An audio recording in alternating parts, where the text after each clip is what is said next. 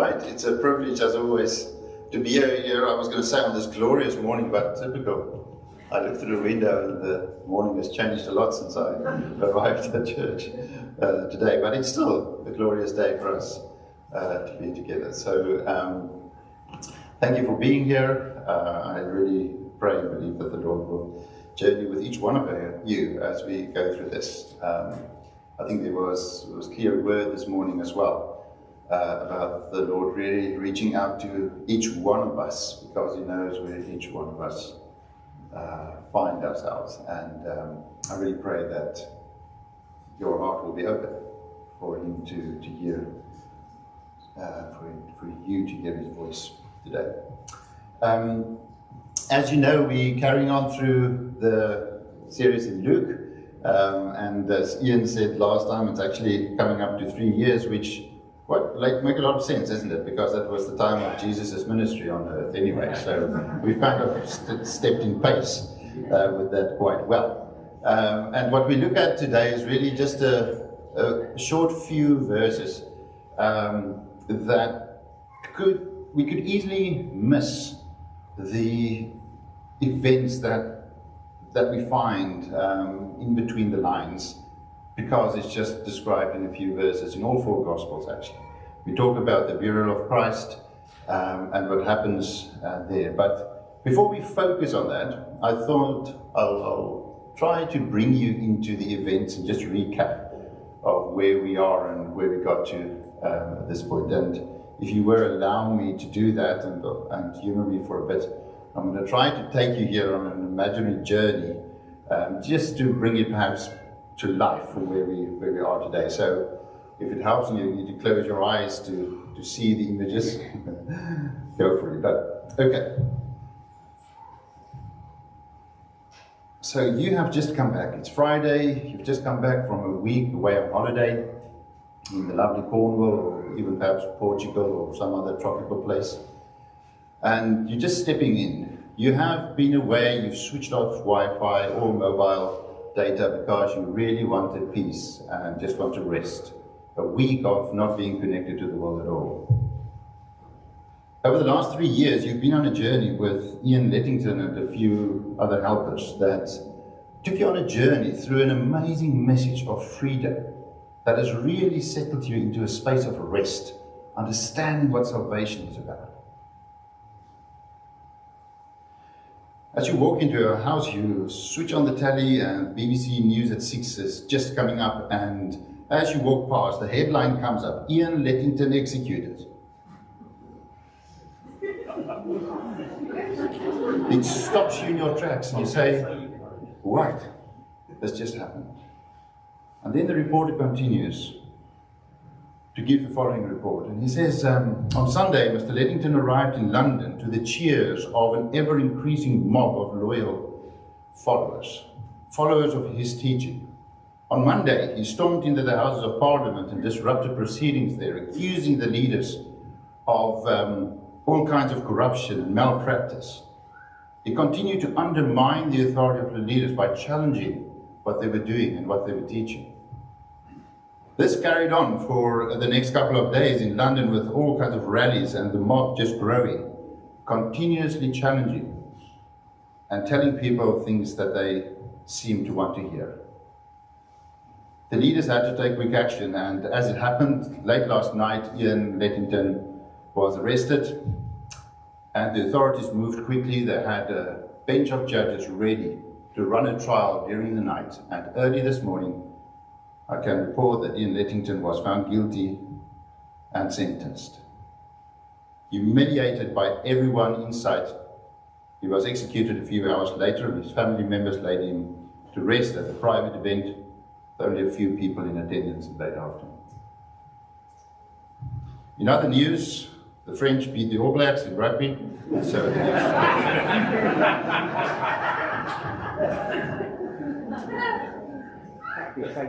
you are stopped and you're thinking, what has just happened? I was only away for 6 days. I was really carrying this message of truth. What has happened with this leader of mine? And folks, that's what we've been on. In the last 4 to 6 weeks, we've been on a journey through a portion of Luke with lots of things happening, but it actually only happened in the space of 6 days. So if my life is fairly busy, and I just read this and I'm exhausted already for what has just happened in those few days in Jerusalem. So let's take that picture of the BBC News and we take it back to the time in Jerusalem, and we just reflect on what we saw there. We saw Jesus coming in on the Sunday, which we now refer to as Palm Sunday, with crowds of people singing praise to God and bringing honor. And yes, on the Monday he went into the temple and he threw over all the trading that was going on there. And he started to teach and he started to challenge. He is being challenged with all kinds of difficult questions which he handled. But constantly he's talking about the judgment day that's coming. Constantly through a number of parables over the next few days, he's teaching about salvation. But at the same time, he's in the face of the leaders all the time because he challenged their hypocrisy in all of that. And then we come to this point, and late on Thursday afternoon, where Jesus and his disciples are settling down for the Passover meal. They retire to the Garden of Gethsemane, where Jesus prays in agony, as we know. And then late that night, the mob arrives to arrest him. And so much happens here in this short space. It's so difficult to summarize. But they take him back to the Jewish leaders, where the leaders have already gathered in readiness for a trial, as Ian took us through, a trial that was not in accordance with the rules of the day anyway. So they go through that and listen to the time frame. This is happening really just overnight here until they can get to the Roman leaders early morning to get Jesus found guilty and sentenced to death. And this is fascinating, that in a space of 9 to 10 hours from Jesus' arrest, he finds himself on the way to be crucified.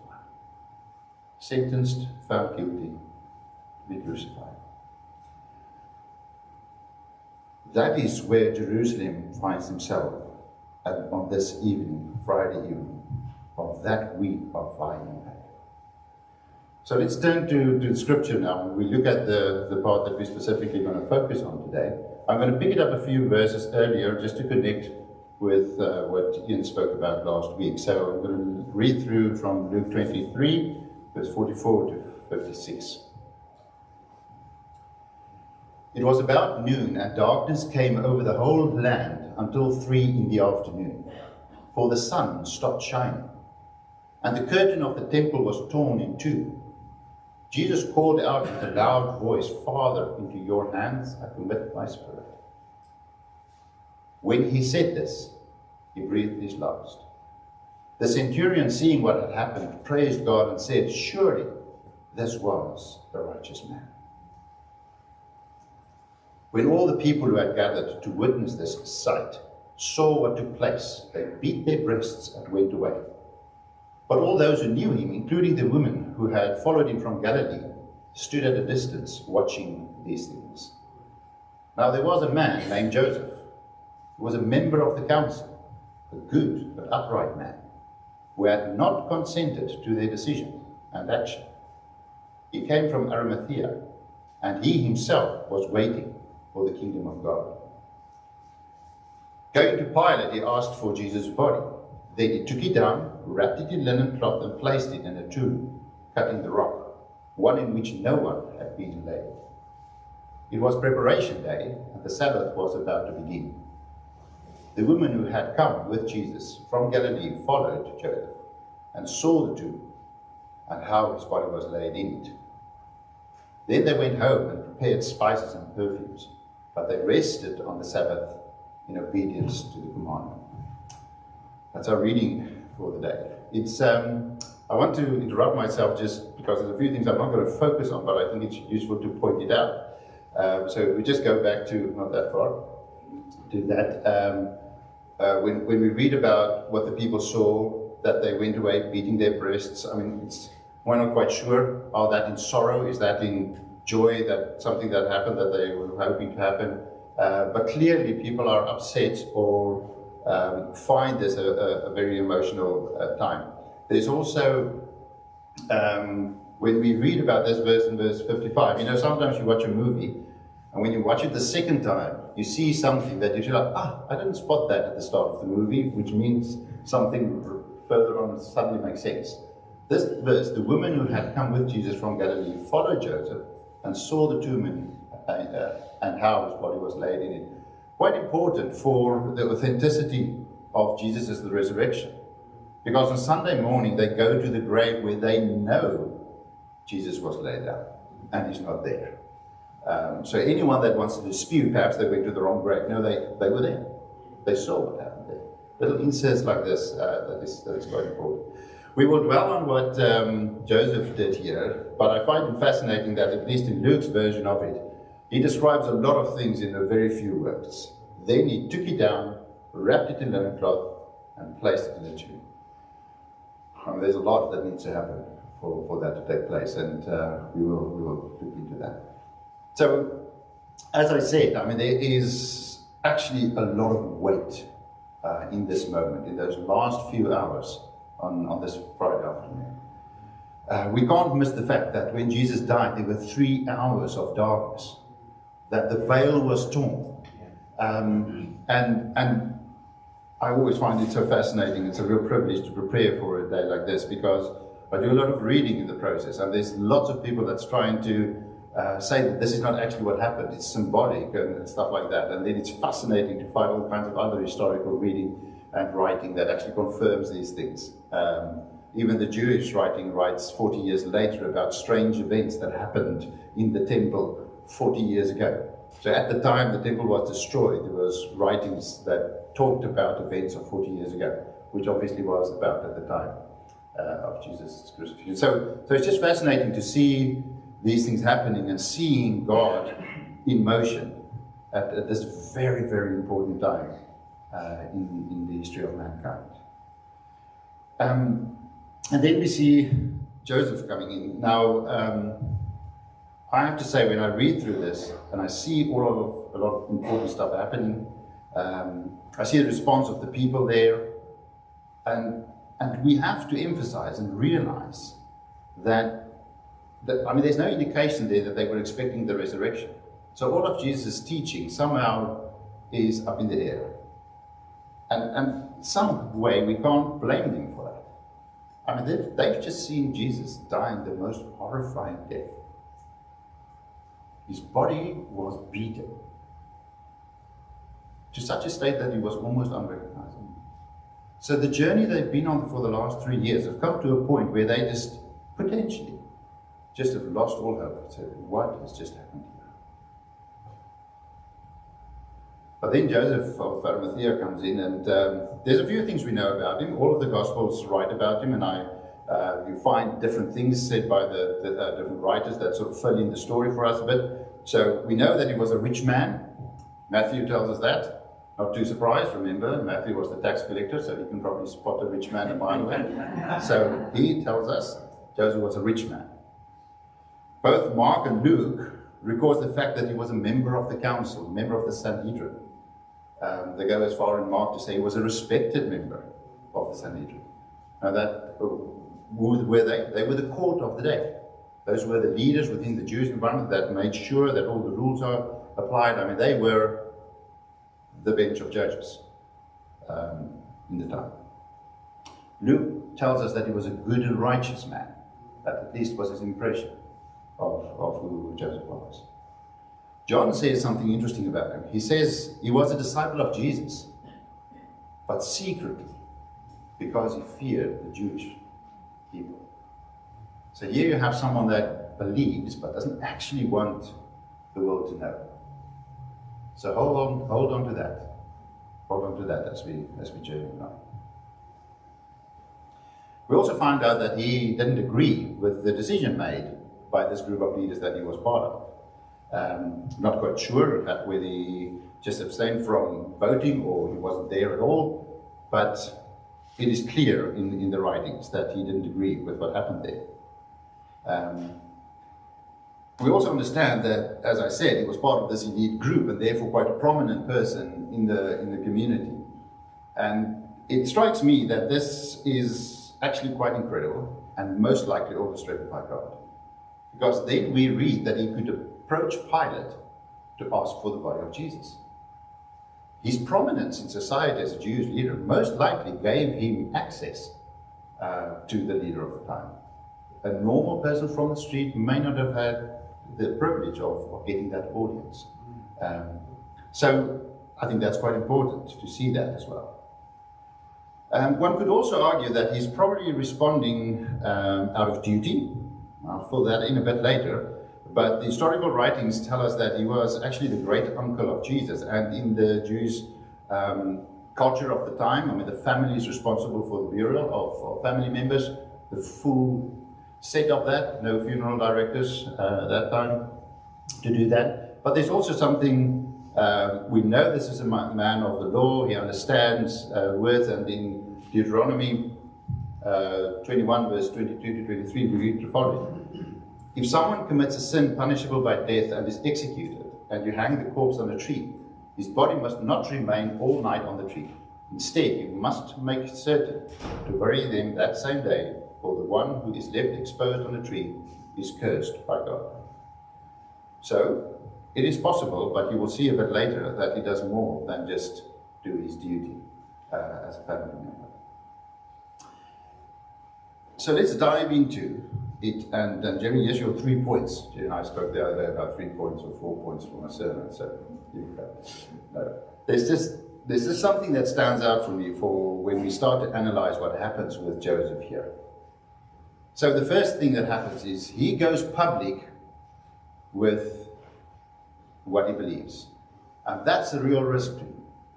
If we know who he is as a rich man, as a prominent man, as a man as part of the council, going public and going to Pilate to ask for the body of Jesus, he effectively is most likely risking continuing in his position of prominence.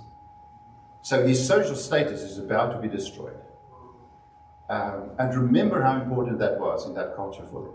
So here we have a man that is observing what's going on around him. We talked about it a bit earlier, that John describes him as a disciple who was secretly so because of his fear for the Jewish people. He overcomes that fear and says, this is the end of it. I need to speak out here.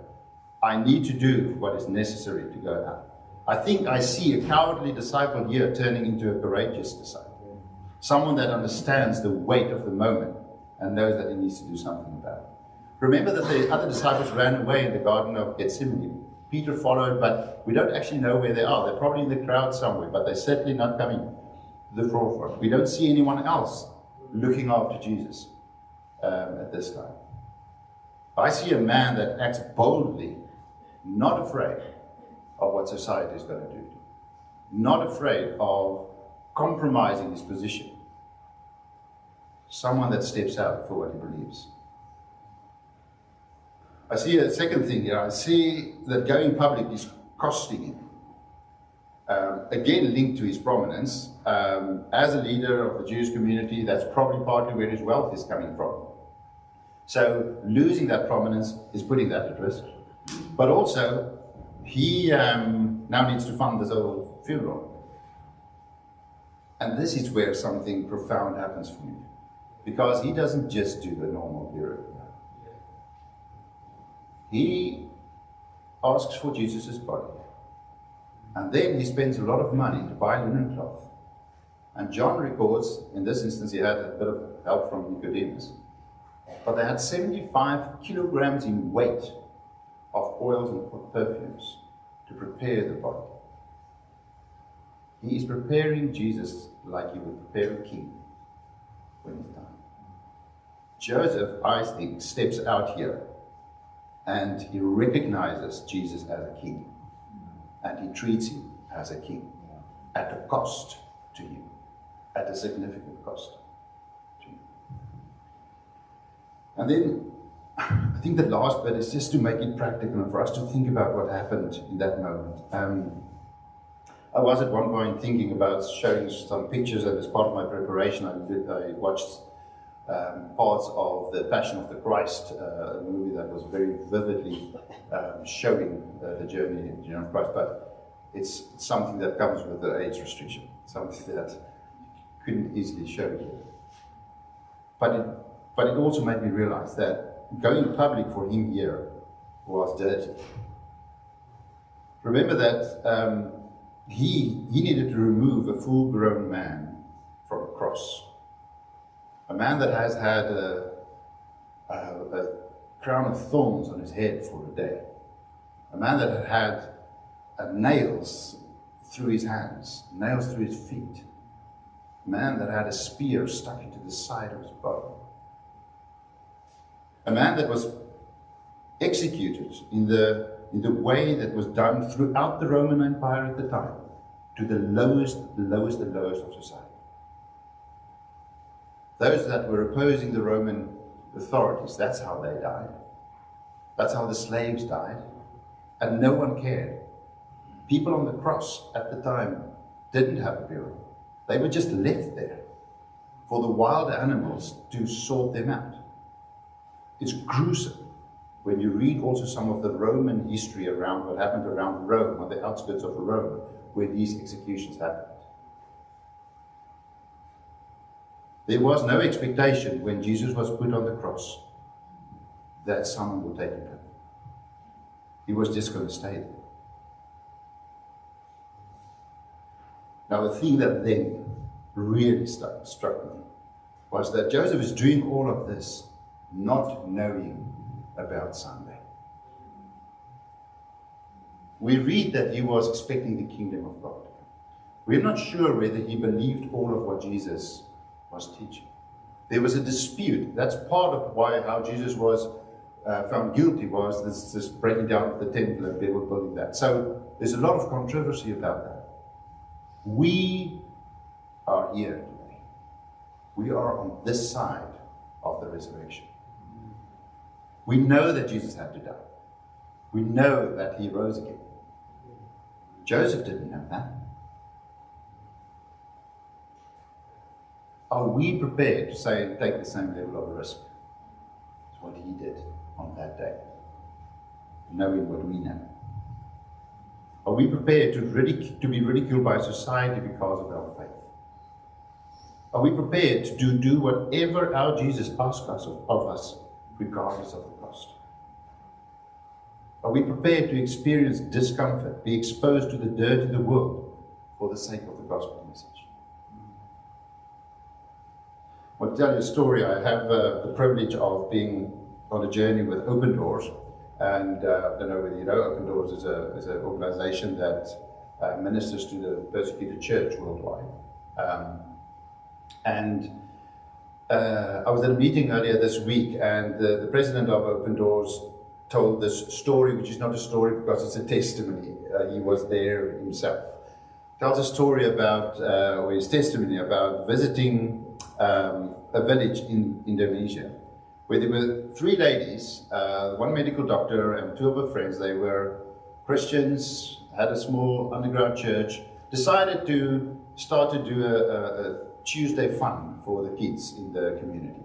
So just an hour and a bit of feeding them, letting them play, giving them a bit of a Bible story. And as it happens, just down the road, there was a large Islamic training center. So they were very soon attacked and accused of doing things against the rule of Allah. And he showed us an amateur video taken by someone who was there on their mobile phone when the court case happened and the lead up to the court case, just those few minutes around. I mean, the attack on those three ladies by the crowds shouting and calling for them to be sentenced to death because they started a playgroup for children. And they sit in this court, and before the court proceedings start, there's chanting from the crowds, shouting Allah's name and just saying that He rules and He demands death of these people that have interfered with what was happening in that environment. The judges there didn't have a choice. They had to find these people guilty. They gave them a 3-year sentence to go to prison. So these three ladies goes into prison. What they find there is just terrible. I mean, there's human excrement on the walls, and it's just a filthy, filthy place. The first thing they do is they ask the prison authorities for cleaning materials, and they start to clean the cells of the other prisoners. They share their food rations with others that have been in the prison for a long time, because they don't think they need it as much. On a specific day, watching the time here, the prison warden comes and complains about pain and asks the medical doctor to look after him. And she's saying, I can't, I'm struck off my license because of this, of being in prison. But he keeps on asking for that. She then looks, give him a prescription, they pray for it. A few days later, he's healed from whatever that was. The atmosphere in the prison changed. Now here's part of the miracle. The authorities in the prison then comes to them, being aware of the Christian church that they have underground, and says, if you want to continue with your church, why don't you invite them to come into the prison? Do your service here and we will protect you. So they then start to run a church in this prison. Open doors through the UK government, appealed to the government of Indonesia, and they got the ladies released from prison after about 2.5 years. They were released on the Saturday. On the Monday they went back because they now had a church of 47 members in prison. There's more detail to it, because there's a prayer by these ladies when they go to prison for God to protect the hearts of their children, because they will be ridiculed for their mother being put in prison, for a medical doctor, a high person in society, being struck off because of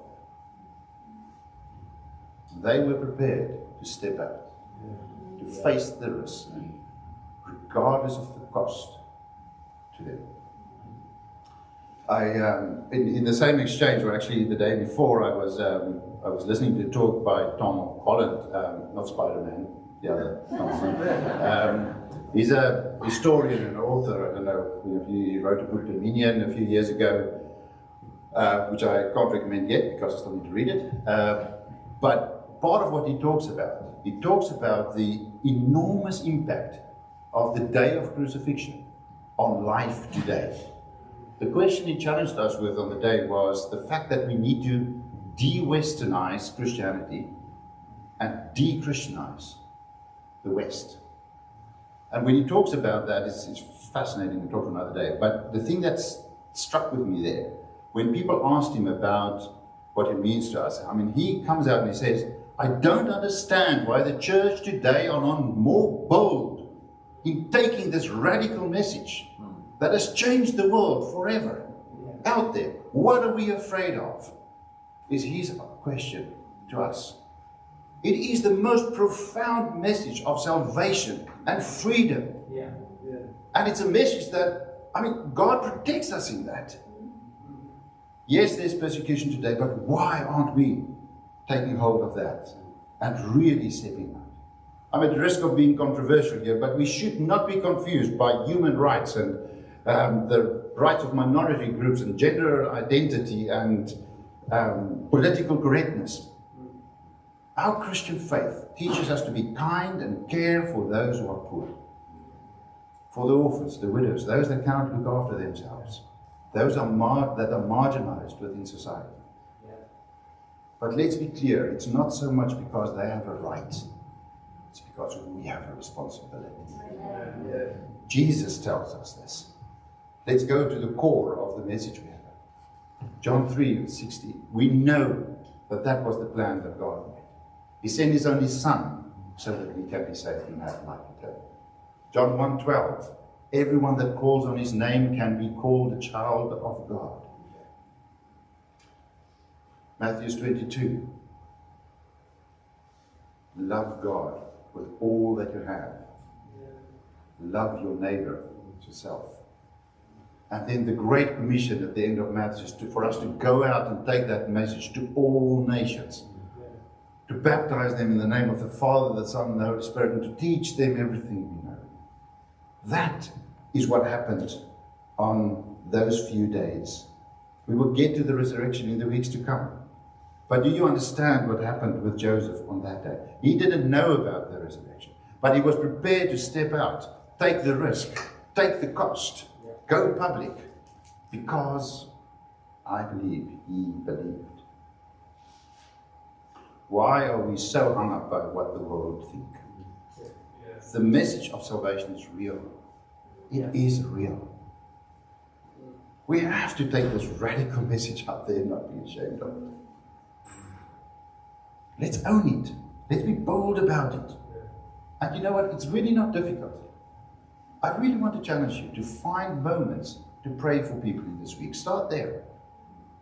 You will encounter someone this week that is in need of prayer. And you know what? People actually don't mind being prayed for. So just be bold and ask, can I pray for you? And do that prayer. Let us trust Father God that He will give us moments where we can show His love and grace to people around us. We just need to be His hands and feet. That is just so amazing, and still not understandable that He does that and expect us to do that. But He does the miracles. We just need to be there to sow the seed. Before you spend all your money on Black Friday, ask God if there's something else you need to do with the resources He's put in your hands. Perhaps there's someone that needs that blessing. Are you prepared to bear the cost? I'm going to ask the band to come back and we will close off with a prayer, but I just want to take you here now, and that is to ask you where you are today. Are you prepared to risk your reputation on social media to speak out for Jesus? Are we prepared to be more bold about what we do? As I said, you can pray for someone at work, at school, or wherever your week takes you. The opportunity is there. I want to remind you of Romans 12, verse 1 and 2, something that verses that came to us a lot over the summertime when we were doing church up at Opal. Romans 12, 1 and 2. Therefore, I urge you, brothers and sisters, in view of God's mercy, to offer your bodies as living sacrifice, holy and pleasing to God. This is your true proper worship. Do not conform to the patterns of the world, but be transformed by the renewing of your mind. Then you will be able to test and to prove what God's will is. His good, pleasing, and perfect will. As I say here on the slide, I feel that our calling for a living sacrifice should not be described as surrender, but as total commitment. And the reason is, as I put it, we sometimes think by surrendering it's just cost and no benefit. Total commitment feels to me like reevaluating what God has done for us, to really believe that and then go for it. Total commitment is not a surrender. Total commitment is full in because of what we believe.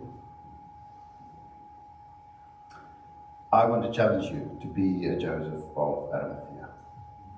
He identified with his Savior in death. Even before the resurrection, he believed in the coming kingdom. He laid Jesus down in his tomb as a king, and in doing so risked his reputation and his wealth. Are you going to be a Joseph of Arimathea this week? Let's be bold. Let's be bold and not afraid.